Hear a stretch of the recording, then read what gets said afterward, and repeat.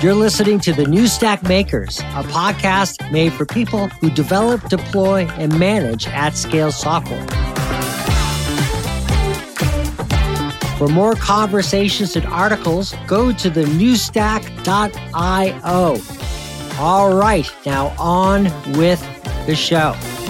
Humanitec powers enterprise-grade internal developer platforms. Their products let platform teams remove bottlenecks by letting them build golden paths for developers. Enterprises use Humanitec to standardize how they build and deliver software, enabling true developer self-service. This reduces lead time and slashes time to market. Hello. Welcome to the latest edition of the New Stack Makers podcast. Today we're going to learn about internal developer platforms, IDPs, from the company that kind of started the wave of discussion around IDPs. First, by introducing a concept, platform engineering, which we've been covering for a couple of years now, but a series of posts for the New Stack provided by Humanitec raised some interesting questions about how platform engineering answers questions and concerns around DevOps practices. It was quite a controversial opinion, and we'll include some of their early posts in the write-up for this podcast. But over time, platform engineering kind of was refined into the concept of IDPs, internal developer platforms, in the way that the whole idea behind platform engineering was to make developers' lives easier, allow them to concentrate on the code itself and not all the tooling around the code. IDPs were a way of doing that. And Humanitec was the company that certainly helped usher in the era of IDPs. Today, we have the CEO of Humanitec with us today, Casper von Graumberg. Casper, thank you for taking the time to talk. Oh, thank you for having me. All right. So first, we want to divide this interview up into two segments. First, we'll talk about IDPs, what they are, how they're different from platform as a service or IDEs or any one of other things. And then we want to learn about what Humanitec offers in this area and what makes them kind of stand out from the pack. So let's just jump right into it. What is an internal developer platform? Well, an internal developer platform is the sum of the tech and tools that a platform engineering team puts together to build golden paths and help the developers consume things with a high degree of standardization, low cognitive load, basically paving the roads, if you want. An internal developer platform is, so to speak, the result of the work of a platform engineering team. You know, it's the platform that they're building. It's not a platform for externals. It's a platform for internals. It has several components. We call them planes, or to be more precise, McKinsey calls them planes. McKinsey has built a reference architecture for modern internal developer platforms, and they differentiate 5 planes. The developer control plane, where you would have things like a portal, you would have things like version control system. So, you know, how does the user interact with the platform? The second plane would be the integration and delivery plane, CI, registry, platform orchestrator. You have the resource plane. You know, those are your actual resources, your cloud resources, your on-prem resources, databases, file storage, clusters. You have your observability plane and you have your security plane. And, you know, this is how we roughly divide the areas of a platform.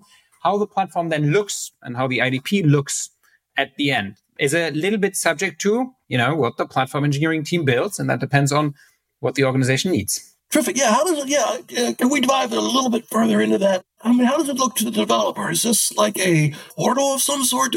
When I'm building an application, how do I choose the components that I would use? So it becomes a platform if you have some sort of golden path and abstraction, if you want. You want to get away from the concept of just throwing everything at the developer. Like, hey, you know, why don't you do everything in, you know, Terraform, and why don't you learn this and why don't you learn this and this? You want to give them a delightful way to consume this. And that means it essentially, if you want to simplify this, the developer should say, hey, I need a workload and my workload needs a database. It should be a type Postgres. I need this specific configuration. And then I need file storage, and you should be just sending this through the pipelines. And that should then be matched by the defaults provided by the platform engineering team. And what you want should be running. Okay, how you're consuming this is a little bit up to the individual preference of the user and what the platform team has configured for you. So we're seeing some teams like to use a user interface and a portal. Some teams like to use code-based interactions like a workload specification score, for instance. Some teams like CLI, some teams like APIs, some teams like chatbots. It doesn't really matter. What matters is you have a abstraction, you have something where developers can, order something, and that abstract request gets fused with the baseline configurations provided by the platform team. And as a result, you have the running application, which is following all of the standards, observability, etc., right by default. So it's the experience of a platform as a service, but really enterprise grade, holistically thought through all of the different components that then make a platform. Does this limit developer choice as for the tools, or is that not as an important issue as some people make it to be? No, I think it's a very, very important issue. It is so vital that we do not go back to the platform age of 2010, basically, where we had platforms that basically hindered the developers and said like, hey, you need to use these defaults. There are no other options. And that is a bad thing to do. And it's incredibly unproductive. We don't want to get back to those times, which is why we want to provide sensible defaults. I call them golden paths. Netflix calls them paved roads. Developers can stay on those paths. If they do so, they get certain SLAs, they get certain guarantees, but they are free to leave the path. They are free to actually, go low level and configure the things in detail should the security posture allows. And this is a very important point that we're making here. Good platform engineering is never about covering 100% of the use cases. It's never about pleasing 100% of your developer population. It's about 80-20. Cover 80% with delightful experiences for those that want to go off the golden path. Let them do that. So this is a platform engineer is primarily in operations rather than development, I take it. They're the people who have to set up the infrastructure for the developers? The platform engineering team is put together by a diverse set of groups, and it really depends on what a team can afford. If you want, platform engineering and platforming shouldn't be that, big role, like that big daunting thing that takes ages to start. You should be able to start very scrappy with 1-2 people for 1 or 2 teams. Now, if you have the funds, a platform engineering team should have a product manager because you should treat your platform as a product. Your platform engineering team should have people from ops and infra. Your team should have developers, advocates. Those can be very large. They can be 1 or 2 people, side roles, absolutely possible. But I'm a big fan of, making sure that there is a diverse set of voices and opinions when these platforms get built. All right. Terrific. Let's move on to Humanitech. What was the origin story of the company? How did you guys get started? Well, we are platform engineers by heart. We've been doing it for ages. And, we've just observed that people are building the same things over and over again. If we look at platforms, right, we're basically where CI was 10 years ago. Everybody building their pipelines and reinventing the wheel. Then later you see, okay, well, other specialized teams build certain components. And Humanitech is really about empowering the builders, empowering platform engineers to build fantastic platforms that really serve the need of the organization. And we do that by offering different products, different components that you can use to build these platforms. You can use these things to then actually glue them together with what you have right now. We are allowing you to integrate everything very rapidly in a modular way. We have the processes to help you do that. We've just seen hundreds of different platform setups. We have very battle-tested ways to do that, to guide you. And then most importantly, we have the products to actually enable that for you. Terrific. Yeah, talk about the products a bit now. So one thing we've been hearing quite a bit is Backstage, a platform that originated at Spotify, is a popular choice. Do you interact with with Backstage at all, or what is your relationship with Backstage? Yeah, so Backstage is definitely one of the user interfaces that you can put on top of a internal developer platform. I would, to stay neutral, name a few others. Cortex, for instance, Port is an option that's often looked at. Backstage being the open source equivalent has benefits, has downsides. Again, something like this, like a portal, is a UI into a platform.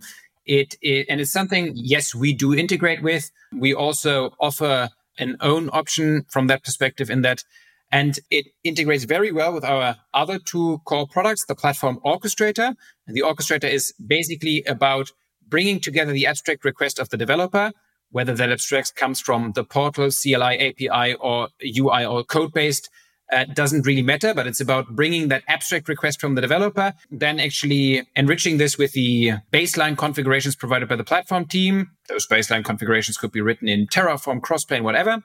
And from the combination of those two, abstract request and baseline configuration, the orchestrator then orchestrates everything. The tools, creates the configs, prepares the deployment, does the deployment itself, hands over to Argo CD, for instance, all of that. And that allows you to get dynamic configuration management, resource management, environment management, cost control, RBAC and governance. So all of those features that you want to have in your platform that are usually super hard to get, the orchestrator will get you that and will help you function as the glue of everything you're building around this. So the orchestrator is the core engine for Humanitec's deployments. Yeah, so the orchestrator absolutely is sitting at the center of a platform post CI and registry. And it's taking the, whatever comes from the portal, whatever comes from our code-based interaction method. We have a product called Score, an open source product where developers can describe things as code. It will take those abstract requests. It will take the image that flies in from the CI, and it will look at this, analyze it, say, okay, this is the context. This is what's requested. Looks like this is a workload. I need a database, file storage, etc. What does the platform engineering team want me to do? Takes this, creates app and infrastructure configurations on the fly, and executes this. And it's doing this with every single deployment. And that allows us to reach a very high degree of standardization. If, baselines change, you now want to have Grafana as an integration, whatever, the orchestrator can get that done and actually create everything. Nice. So you're kind of the Kubernetes of the app development world, I guess. Yeah, you could totally. Let me ask you this, though. We've seen a lot of entrants in this space. We've seen a lot of PaaSes, platform as a service on the space, rebranding themselves as IDP, some from some large companies like VMware. What is Humanitec's cutting edge? What's your secret sauce? What is it that you do better than anybody else in this field? Yeah, absolutely. So Humanitec is not about replacing anything. Humanitec is not your one-stop shop platform as a service that wants to knock out everything else. Humanitec is really, and I want to say this again, empowering the platform engineers to build great platforms. We give you the building blocks. You have to put them together.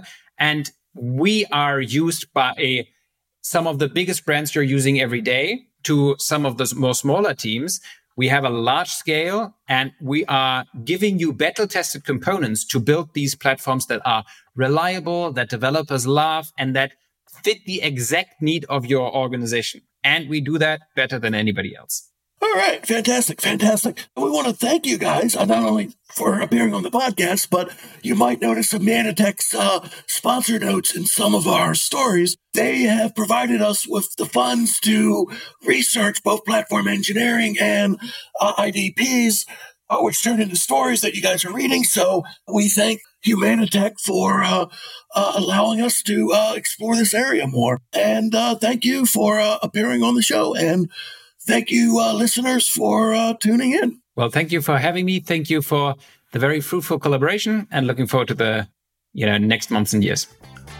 Humanitec powers enterprise-grade internal developer platforms. Their products let platform teams remove bottlenecks by letting them build golden paths for developers. Enterprises use Humanitec to standardize how they build and deliver software, enabling true developer self-service. This reduces lead time and slashes time to market. Thanks for listening. If you like the show, please rate and review us on Apple Podcasts, Spotify, or wherever you get your podcasts. That's one of the best ways you can help us grow this community, and we really appreciate your feedback. You can find the full video version of this episode on YouTube. Search for The New Stack, and don't forget to subscribe so you never miss any new videos. Thanks for joining us, and see you soon.